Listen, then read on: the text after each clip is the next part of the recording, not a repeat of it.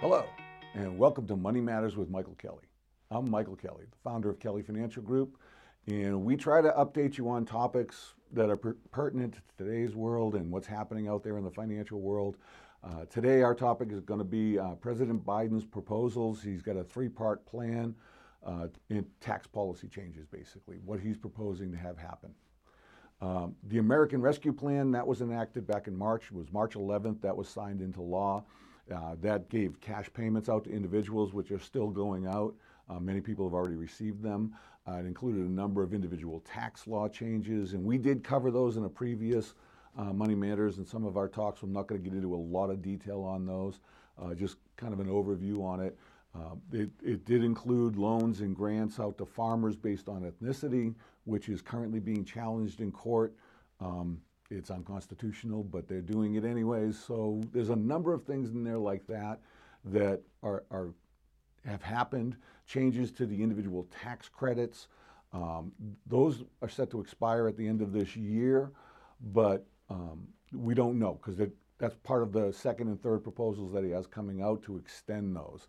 But for 2021, for this year, not for the tax year we just filed for 2020, but for 2021, you get a child tax credit of $3,600 for each child under the age of 6. You get $3,000 from 6 all the way up through 17. That will revert back to $2,000 next year if it's not extended. Last year was $2,000 per child. This year it could be significantly higher.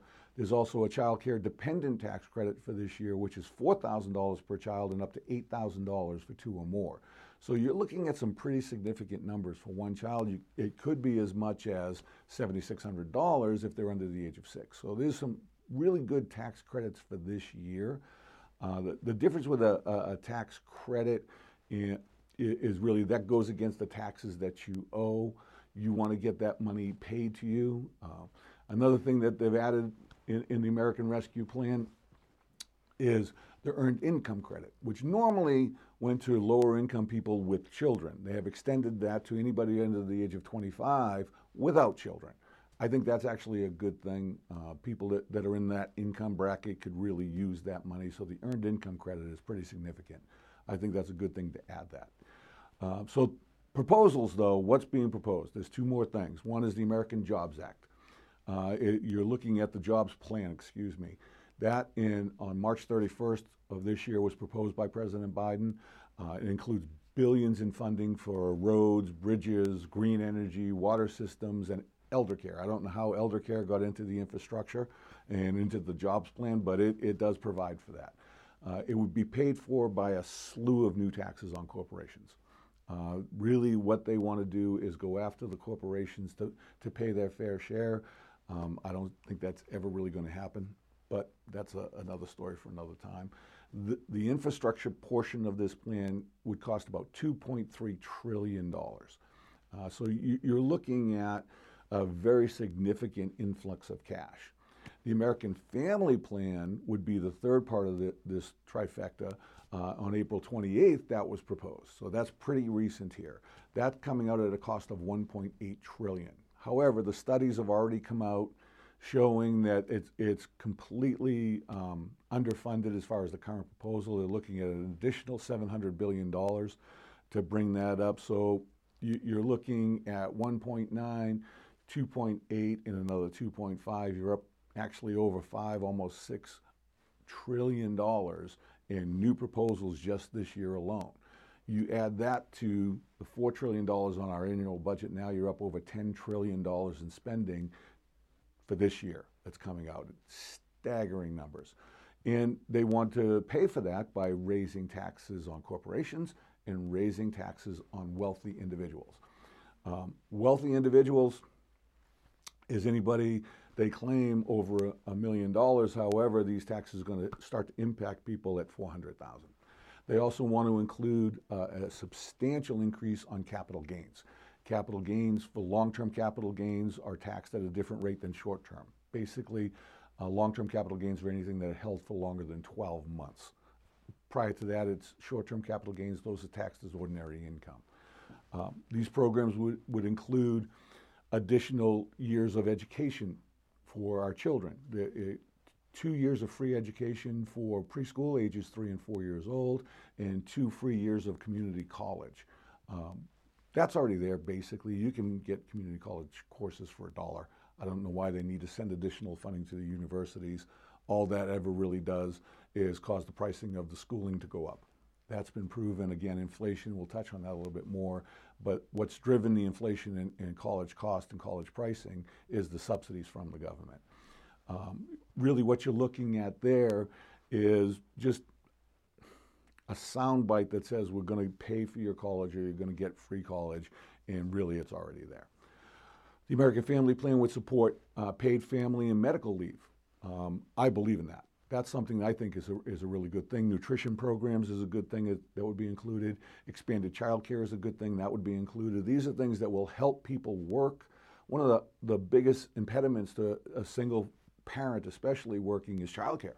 It's very expensive, and a lot of people that want to go to work, by the time they factor in the cost of childcare, they can't afford to go to work. So I think paying for nutrition programs for kids, paying for childcare while people are working, paying for medical leave, and creating more of a family unit, I think that's a really good thing, and that is worth paying for.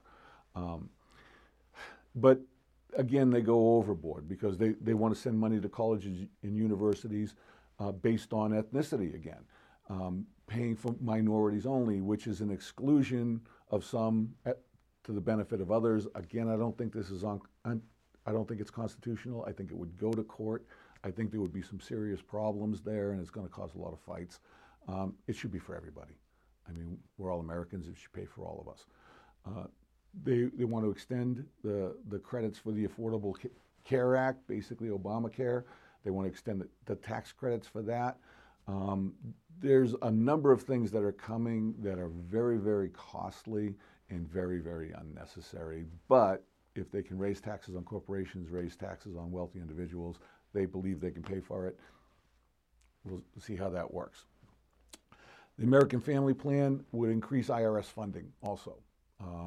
If you're going to raise taxes, you're going to have to collect those taxes. So they want to increase auditing, and they want to increase enforcement from the IRS.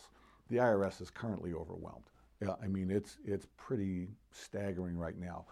From last year alone, there are over 29 million tax returns that have not been completed and the money sent out. To add on additional responsibility for health care, to add on additional responsibility for all these tax credits and enforcing these new tax laws on wealthy individuals and corporations, it really, the IRS is not going to be able to handle it all. That's why they want to increase the number of agents. They want to increase enforcement, basically have the IRS in charge of everything. It's not efficient and it's not effective. It will cause inflation. U.S. Secretary Janet Yellen just came out and said, don't worry about inflation, because even though we know these plans are going to cause it, the Treasury Department can control inflation simply by controlling interest rates. If that was true, we wouldn't have the inflation that we've had over the last couple of years. I mean, if you look at the price of lumber or building materials, if you look at the price of gas or food or housing, inflation is here. It is. We've been preaching that for a few years now, but it actually has finally arrived. We're dealing with it right now, and they're not controlling it. So that's something that we really need to worry about. But what are they talking about specifically? The corporate tax rate would go from 21% up to 28%. That's a job killer. I don't really agree with that. They would also apply a 15% minimum corporate tax on what's called booked income. That's income that's not realized. Currently, you only pay taxes on income that you actually realize or receive. Income that's kept on the books is not taxed, and that's how a lot of corporations get away with that. So they want to propose a minimum of 15% tax on that. They also want to put a tax of 21% on any American corporation's foreign income. So they're increasing that up from 15%. They want to raise the top individual tax rate from 37%, where it is now, up to 39.6%. And they also want to raise capital gains taxes on any incomes over $1 million. When you factor that in, it's going to raise up to about 43.4%, and I'll kind of go through that a little bit. Long-term capital gains rate going from 20% to 43%. That's more than double. That is not going to be a good thing. When you double the long-term capital gains rate, you hurt investments, you hurt investment in businesses, you hurt the stock market, you'll hurt company pensions, you'll hurt a number of different things. They say that it won't impact them because 75% of total U.S. investors are individuals that invest through retirement plans like 401ks, IRAs, other qualified plans, and that income is taxed at ordinary income anyways, so changing the capital gains rate won't affect them. However, the 75% of total investors do not make up the majority of the actual money that's invested. In mutual fund companies, your hedge funds, your pension companies, a lot of that money is going to be taxed at capital gains rates, which is really going to hurt the pension funds. It's going to hurt a lot of the income. It's going to hurt small businesses. It really is not a great way to do it. It will also cause a run because if they raise those taxes, a lot of wealthy investors with investments will sell those to pay the 20% rather than wait for it to go up to the 43. That's going to hurt the stock market. It is. So what are they going to do? They're probably going to want to make it retroactive. So there's a lot of caveats that have to be worked out. There's a lot of things that are going to happen to create this revenue, but it really is something I don't think is going to play out very well. They also want to eliminate the step up in cost basis on inheritances. Currently, if you inherit a home from someone or if you inherit stock, that you get a step up in cost basis, you don't have to pay any taxes on the capital gains on that, but they want to eliminate that. So you would have to pay capital gains on it. The family farms and family businesses would be taxed when sold rather than immediately. So if you own a family farm, as long as someone in the family keeps that farm or someone in the family keeps that business, the capital gains would be delayed. As soon as it's sold, then it would be due. Again, you're looking at some pretty significant costs because on the real estate, they're looking to cap the capital gains at $500,000, not $1 million. This would also impact 1035 exchanges. So people that buy real estate, businesses that own buildings that need to buy a larger building to expand their business, if they take the money from this building, put it into the new building, that normally qualifies as a 1035 exchange. There's no taxes on it. However, right now, that would cause any capital gains above $500,000 to be taxed currently. So you're going to see a real slowdown in business expansion. You're going to see a real slowdown in people moving money from one house to another. The $500,000, it matches the $500,000 in tax-free money that you get when you sell your own home.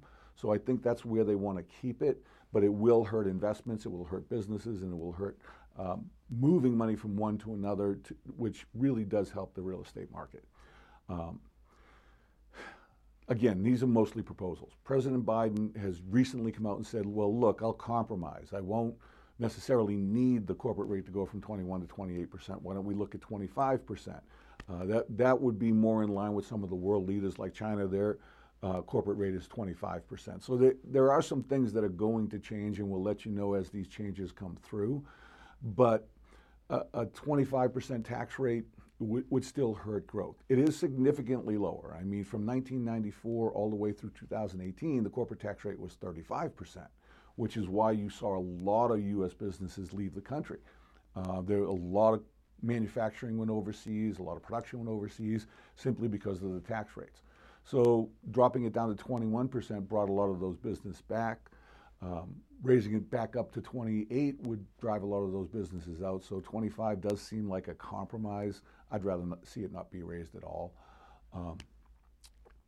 The problem is when you look at large corporations, of the Fortune 500 companies, there was recently a study put out that 91 out of those 500 did not pay any taxes at all in 2018. So you're looking at almost 20% of these large Fortune 500 companies not paying anything in taxes. And that's why they're going after them. That's why they want to raise these taxes. That's why they want to put the tax on booked income into effect. So I understand the logic why they're doing it. The impact, the government believes that if you just tax companies more, they'll pay more. That's not necessarily the case. They will pass that cost on to consumers, or they'll cut back in other areas which will cost more for consumers. The cost gets passed on to us. The corporations are not going to just absorb it like they think they are.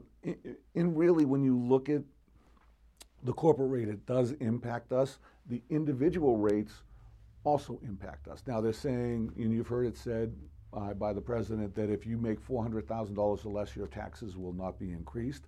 However, that has been challenged lately because when we filed our taxes, we found out that's for an individual or a married couple. So if you have two individuals that combined income is more than that, you will be paying higher in taxes. That also impacts small businesses. If you have a subchapter S corporation, that money flows through to your personal tax return. And a lot of businesses combined with other income, all of a sudden now you are up over the 400,000. So it is hurting individual people as well. And really what you're looking at there is a slippery slope, because they've stated that they want the top marginal tax bracket to be lowered down to 250,000. Currently it's 580. So at 580 right now, you're paying 37% in taxes. They're going to drop that down to 400,000 and have you pay 39.6% in taxes. The goal is to get it down to 250,000. Pretty significant. There's two ways you can change the percentages of taxes that you pay. You can also change the levels where those percentages kick in. So both of those are currently in effect right now. Again, these are presented as being going after the wealthy, the people over $1 million. The capital gains tax won't be on people, unless they have over $1 million in capital gains. In California, if you own a home, if you own investments, you're up around $1 million. On inheritances, they're saying it will be above $1 million. But again, if you own that home, if you have investments, if you have life insurance policies, you're up over $1 million. So those numbers are going to kick in. Again, we don't know if that $1 million on capital gains is going to be per individual or per household. So you're looking at completely different categories, because if it's per individual, then for a household that would jump up to $2 million. But if it's per household, it's only $1 million. Same thing is happening with the 400,000. So there's a lot of gray area in these proposals. Now, on capital gains though, especially when you add in the state taxes, the average state taxes on capital gains is 5.2%. So now you're going from 43.4 up to 48.6, so almost 50% of your capital gains is going to be paid in taxes. It's really going to hurt. It's going to hurt a lot of small businesses. It's going to hurt a lot of individual investors, and by turn that will hurt the stock market.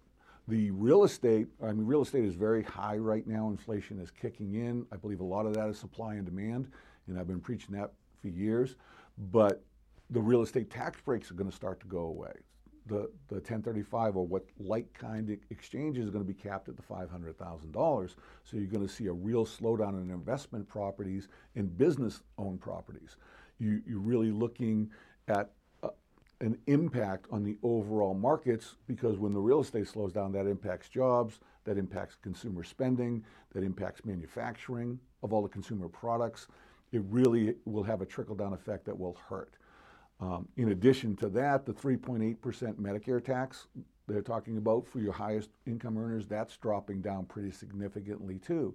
That was on the higher earners, that's dropped down to 400. Now they're talking about that going down to 250 in income. So that additional 3.8, you add that on top of the capital gains at 48, you're well up over 50%, 51, 52% in long-term capital gains taxes on the money that you've made.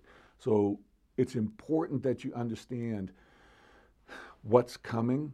You need to look at your portfolios and see really where you're at.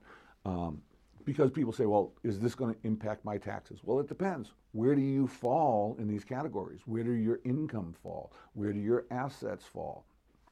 You're looking at corporate taxes. You're seeing a real shift from S corps to C corps. Well, now you're hit with double taxation there. So there's going to be ways that you can avoid taxes, but there's going to require a lot of planning and a lot of real input from you. Okay, what type of assets do I have? The step up in cost basis going away is going to impact a lot of inheritances, and that's something that we see coming right now. But the reality of it is, Biden ran on the concept that he was going to raise taxes. He made no bones about it, so he's doing what he said he would do. So we're really not surprised by that. We've been planning for that. But the spending, you're looking at $6 trillion in proposals added to the $4 trillion that we're currently spending now. That's $10 trillion this year. When you look at the U.S. debt clock, and I have looked at that in January, we were a little over $27 trillion, which was about $222,000 owed per taxpayer in this country. Right now, we're over $28 trillion, so it's bumped up to anybody who pays taxes. Basically, the average cost for you is going to be $225,000 that you owe the government. It's rising rapidly. We're going to break 29 trillion pretty soon. Probably by the end or beginning of next year, we'll be at over $30 trillion in U.S. debt. But that's not the real number. That's this year's number. The real number is about $155 trillion in unsecured debt that the country owes.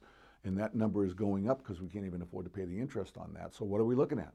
We're looking at tax increases. We're looking at inflation. We're looking at small business costs and obviously small business failure. So there's going to be a lot of impact coming up. Now, can you plan for that? Yes. Can you take advantage of that? Yes. Can you profit during these times? Yes. But you need to look at your portfolios. You need to look at your money. You need to look at your assets. See how they're positioned, see how the tax treatment is going to be on all of those, and really take a look at where you're at so that you know, with what's coming down the road, how to take advantage of it and how to minimize it, because it's not just what you make, it's really what you get to keep. And you should pay attention because, as we tell you every time we sit here and talk to you, your money matters. Securities offered through SCF Securities Incorporated, member FINRA, SIPC. Advisory services offered through SCF Investment Advisors Incorporated. SCF Securities Incorporated and Kelly Financial Group are independently owned and operated. Neither Michael Kelly or Arlen Kelly offer legal or tax advice. This material is not intended to replace the advice of a qualified tax advisor or attorney. Please consult legal or tax professionals for specific information regarding your individual situation.